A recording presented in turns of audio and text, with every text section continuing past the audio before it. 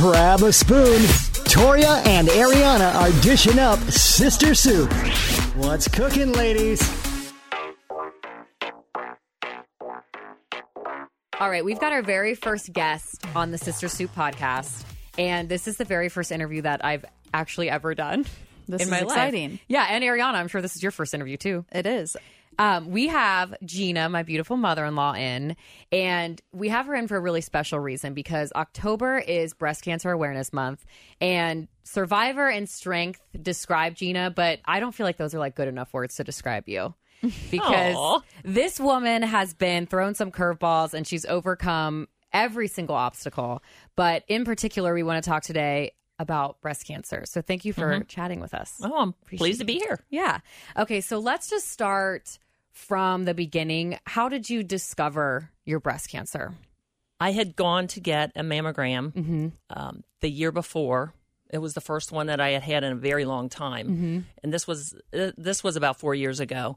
5 years ago when I had the first one done, and it was clear. I went to St. Elizabeth Hospital, the Women's Center, and had that done. The following year, they sent me a card to go ahead and get it done again. Okay, because you typically go yearly. Mm-hmm. Okay. Yeah, and I'm of that age where you want to do it yearly. Which age is that? It varies for different people. Okay. They're talking about, 40, 45, and then 50. They keep kind of pulling it back maybe a little bit. Yeah. But if you don't have any reason to any family history or things like that, then they'll pull it out a little bit more. Maybe you don't have to do it until you're 50 or so. Gotcha. So it does vary. It really a lot of times depends on your doctor or maybe different symptoms you're having or things too. So to start to get on that yearly thing. But I knew I hadn't had it in the past. I'd had other things in the past that I thought I got to be doing this. Yeah. So that's what you I are did. very up on your health, which I respect. We need to get your son to be that way. Yes, that's very good. Working on it. So I had gone the following year. It was clear. I went that year and had my yearly mammogram done. They called me back in and they told me that they had they saw a spot very small in the duct. They assumed that it was what they call DCIS, which is very, very early signs. Okay. It still remains in the duct. So it's about as early as you can find it. Oh, that's good. Yeah, it was good. So, they talk about the different classes. This is like a class 0. So Oh, wow. at that point, it's not even like a stage? Like It's not stage even 1, stage, right? Okay. Exactly. So it's not even really gotten there yet, but it's something that they can spot, and if they can get it at that point, so they scheduled me for a biopsy, a lumpectomy, subsequently, and then some radiation treatment.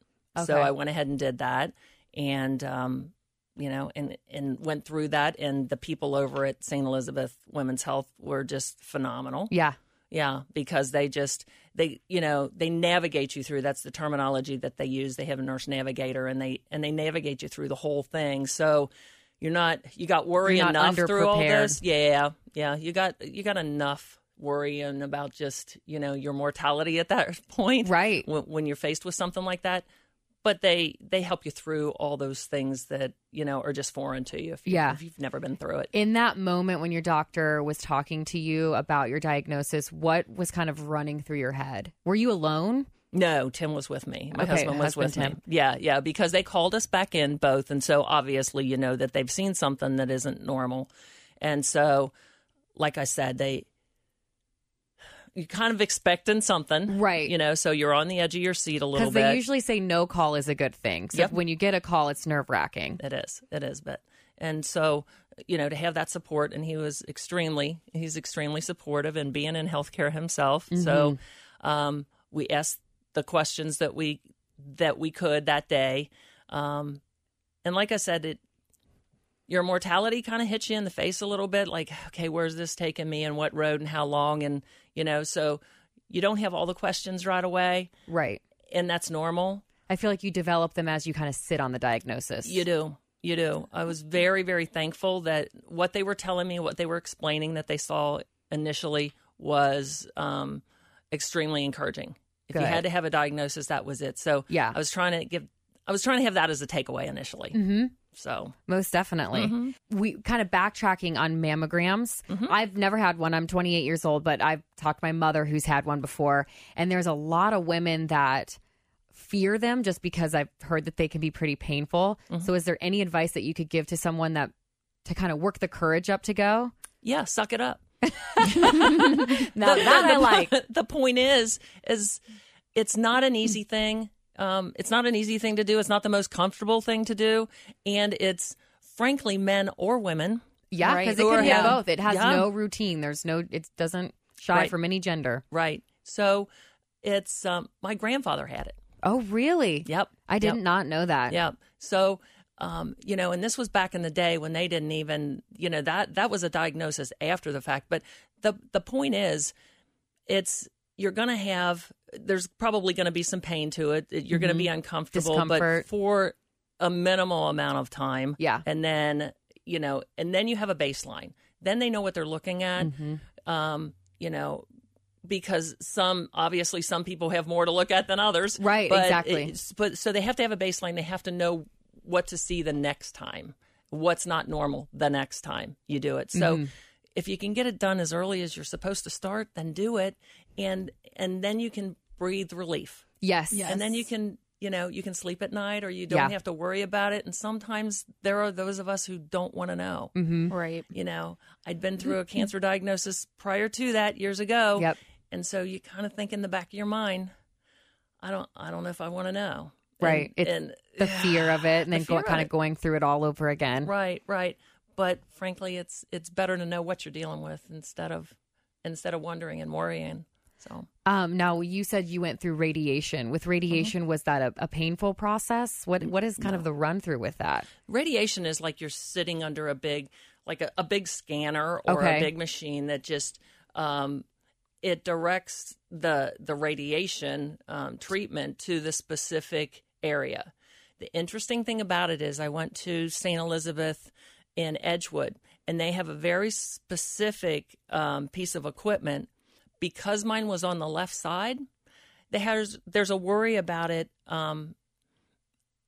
affecting your heart muscle. Okay, that makes sense. So there's a deep breathing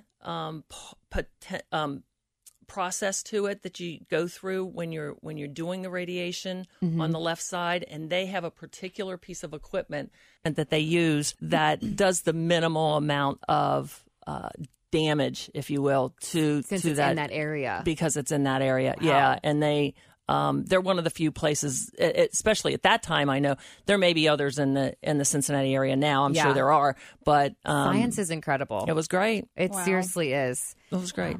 In the moment that you're diagnosed and you're telling your friends or your family or whoever you choose to tell, what is something that they can do to help you in that moment? It's like when you told John or your friends. I think it's important, to just be there and listen.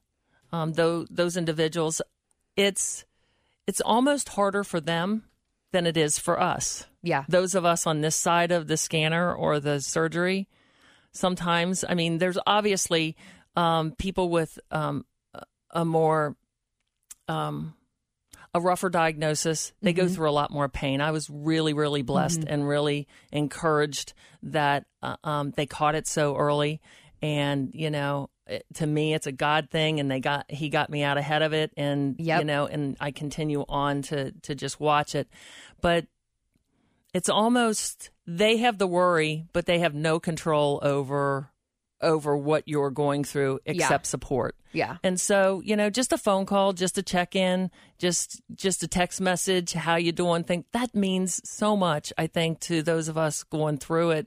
Just that we know everybody else is going on with their lives, and we're kind of stuck in this little bubble trying to get through it. Yeah. But just knowing that somebody's just like, you're the one with the strength and being strong through it, and then you've got your warriors behind you, exactly, pepping you up and keeping you in good spirits. It and just makes making a sure world of okay. difference. It really, really does. Yeah. And plugging into those people that are in different organizations that can help too. Yeah.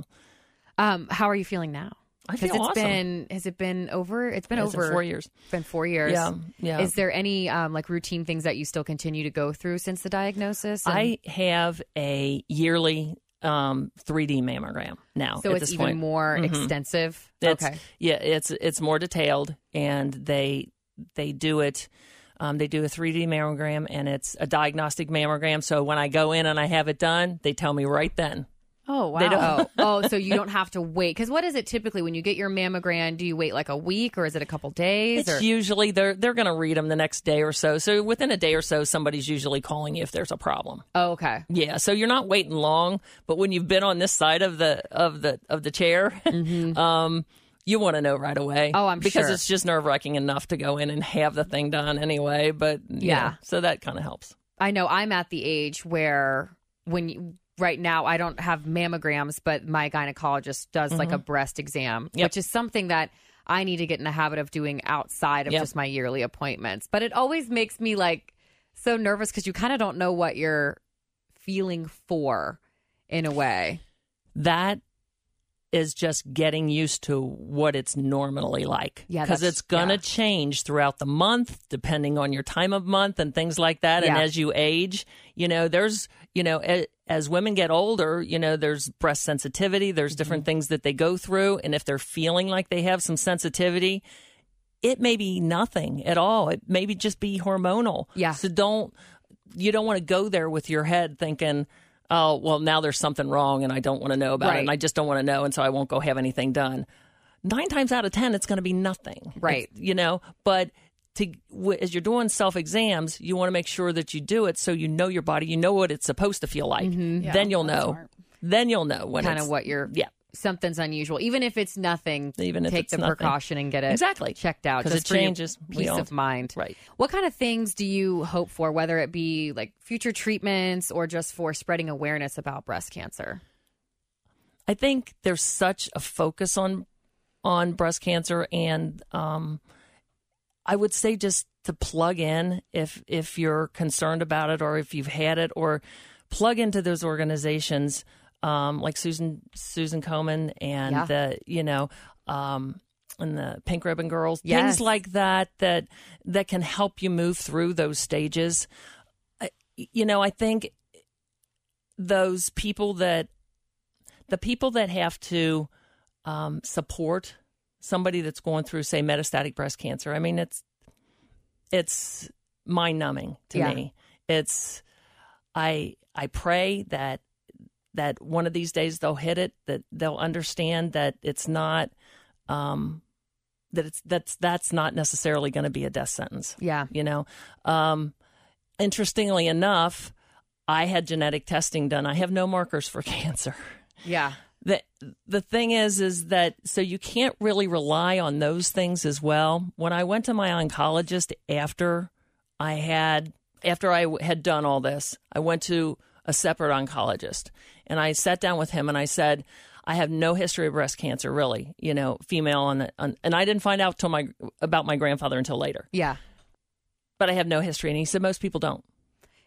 It's not routine. Like there's no age or there's no face for breast cancer. There's millions and millions of faces. And I think that, I was listening to a young lady that's doing tattooing. And I think that if women are going through the treatments and they need to have wigs done to make them feel better, if they need to have that tattooing, oh my gosh, they do like the 3D thing. It's tattooing, amazing, incredible. I had a girlfriend that had that done, and it's just so reviving. Take advantage of those things. When you got a yoga, they have yoga classes. They have massages, things like that.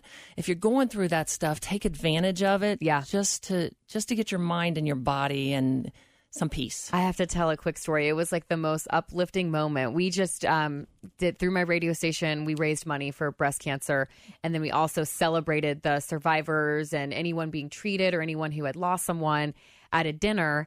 And they were giveaways, and one of them was tattooing of the 3D nipples, and a woman won it, and she stood up. She was probably in her 40s or 50s, and she screamed, "I'm getting nipples!" And then she kissed her husband and gave him a big hug. And I was just, That's it's awesome. the little things that like I don't think about, but someone going through it, it's just, oh my gosh, it made my entire night to see her so happy. Right. And people don't think about those little things or, we leave this covered up most of the time. Right. But there's a point in time where you're looking in the mirror. And Right, exactly. you're facing that, so it brings that all back all the time. And so whatever you can do to help yourself through that and make yourself feel better, I think is worth its weight.